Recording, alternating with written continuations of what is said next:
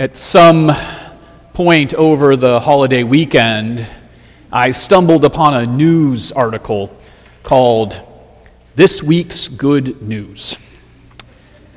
The article itself was an aggregate of heartwarming news stories from across the internet. One story that really stuck out for me was the story about a cat named Sasha. Sasha got lost 5 years ago in Portland, Oregon. And then, just last week, turned up in Santa Fe, New Mexico. The cat went on an adventure. No one knows how, but the animal shelter was able to identify Sasha by means of a microchip, and she was thus reunited with her human companion who had feared the worst and thought that she had been lost for good years and years ago. It's a great story, super cute, heartwarming story. But there was other good news in that article as well. Like, for instance, teen birds are down. Smoking is down. Solar energy is getting cheaper. Across the globe, life expectancy is on the rise, while at the same time, extreme poverty is down. This is all great stuff. But of course, the reason why we get articles like this is because it becomes pretty easy to get cynical about the state of the world. Take a moment and think to yourself, what sort of mess most stands out for you today? Just take a moment, close your eyes. What about the world stands out as a mess? Because let's face it, the world kind of seems like a mess. Now maybe that's always been the case. Maybe things have always been a mess, but whatever they were in the past, things definitely seem like a mess today. And when things seem like a mess, then the temptation arises to try to escape that mess by whatever means necessary. We look to distract ourselves, or we try to find a scapegoat to blame, or we try to hide and avoid the issues. We can give in to anger, or we might give in to despair, or we might try to numb ourselves in the hope of making it all go away. And when things seem like they are slipping into darkness, it's hard to face it straight on. It's hard to confront the darkness, and it's hard to know just how we should respond. It's easy to despair. It's easy to lose hope. And yet there is a better way.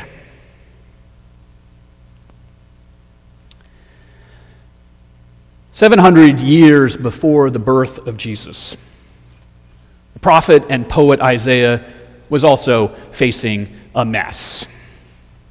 In his time, Isaiah reads the signs around him, and his diagnosis is bleak. He looks at his society, the kingdoms of Israel and Judah, and Isaiah sees injustice and oppression are rampant. Isaiah looks at Jerusalem, and he sees a once great city corrupted by lies and cruelty and exploitation. To Isaiah, it seems like everyone has turned their back on God, but especially those who are in power. Isaiah declares to Jerusalem, "Your princes have become rebels and companions of thieves. Everyone runs after a bribe and runs after gifts. They do not defend the orphan, and the widow's cause does not come before them. For God, the care of orphans and widows was the mark of a just society. And when Isaiah looks at his society, he sees how broken it has become. For him, this brokenness can only mean ruin. It can only mean destruction. And it can only mean a dead end. Jerusalem was intended by God to be a sign of justice, but it appears that it has no future. Isaiah proclaims, "The strong have become like tinder, and their work like a spark. They and their work shall burn together, with no one to quench them." For Isaiah, this is God's judgment. This is God's judgment against God's people. And yet, this is not the last word. Though it seems impossible, Isaiah sees light breaking on the horizon that casts away the darkness. For immediately after Isaiah declares the ruin of Jerusalem, he proclaims a restoration. One might even say a resurrection. Isaiah announces, "In the days to come, the mountain of the Lord's house shall be established as the highest mountain." This mountain is Mount Zion. This mountain is Jerusalem. In his vision, Isaiah sees people coming to Jerusalem to learn the ways of God and God's peace. Justice will be established in the city and in the world. And the city itself will not only be transformed into a beacon of justice, but in some sense, it will become the center of the world, the highest mountain.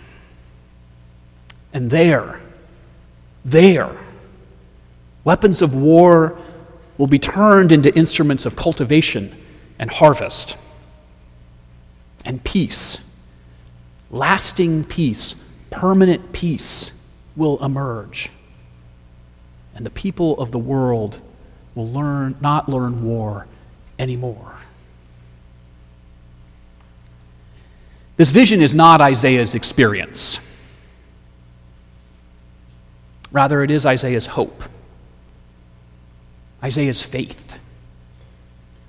This vision becomes an organizing principle.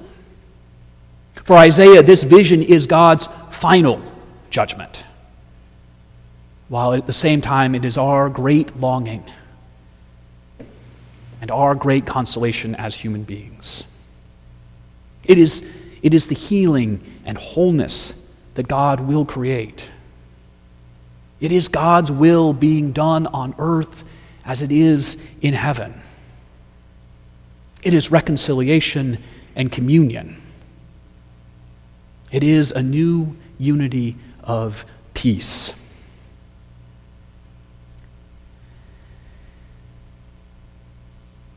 Facing his own day that is a mess, Isaiah does not deny the mess. No, Isaiah names the mess and witnesses against the mess. He lives in the mess, and yet he finds hope in what God is doing and in what God will ultimately do. And then Isaiah lives out of that hope and thus looks to participate in the realization of God's dream. In his role as prophet, he looks to call the people back to God and back to themselves so that they too can live in God's dream.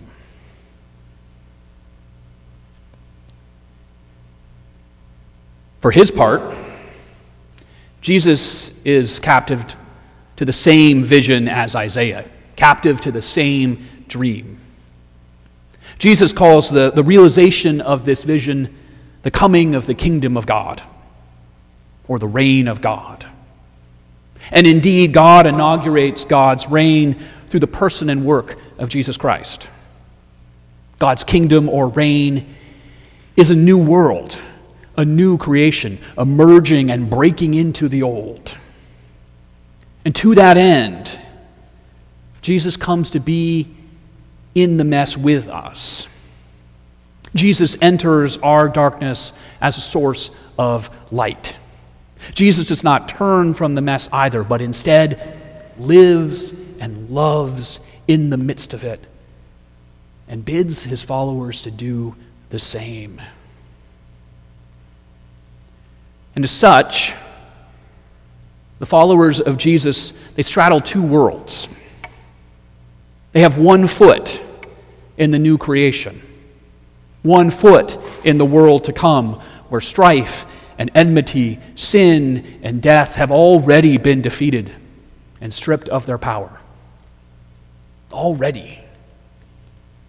While at the same time, the other foot is firmly planted in the old world, the world where hatred and injustice and death still exert their horrific power. As Christians, we declare that in Christ, God has already defeated our great enemies of sin and death, and yet that victory has not been fully realized. We await the final culmination. And Jesus reminds us this morning that that final culmination can come at any moment, like a thief in the night. And yet we do not know when the end will come. Whether that end be our own personal end or the final end of the age. And so in the meantime, we straddle between these ages. We live in the space in between, in the already and the not yet. And with Isaiah and Jesus, we live in the mess of our times by having our sights firmly fixed upon the vision of God's coming peace. We let God's peace be our organizing principle. We let God's peace give us strength. We let God's peace give us consolation. We let God's peace give us hope that when times are bleak and our hearts are broken, that God is there and present with us. This is what it means for us to stay awake. This is what it means for us to stay alert. We are to be enthralled and captivated by Isaiah's vision of peace. We are to live in such a way that Isaiah's vision becomes the ground and the soil out of which we live, out of which we are nourished. We live in the present, nourished by the promise of God's future. We wait with alert attention to the ways that the new creation can and does break into the old.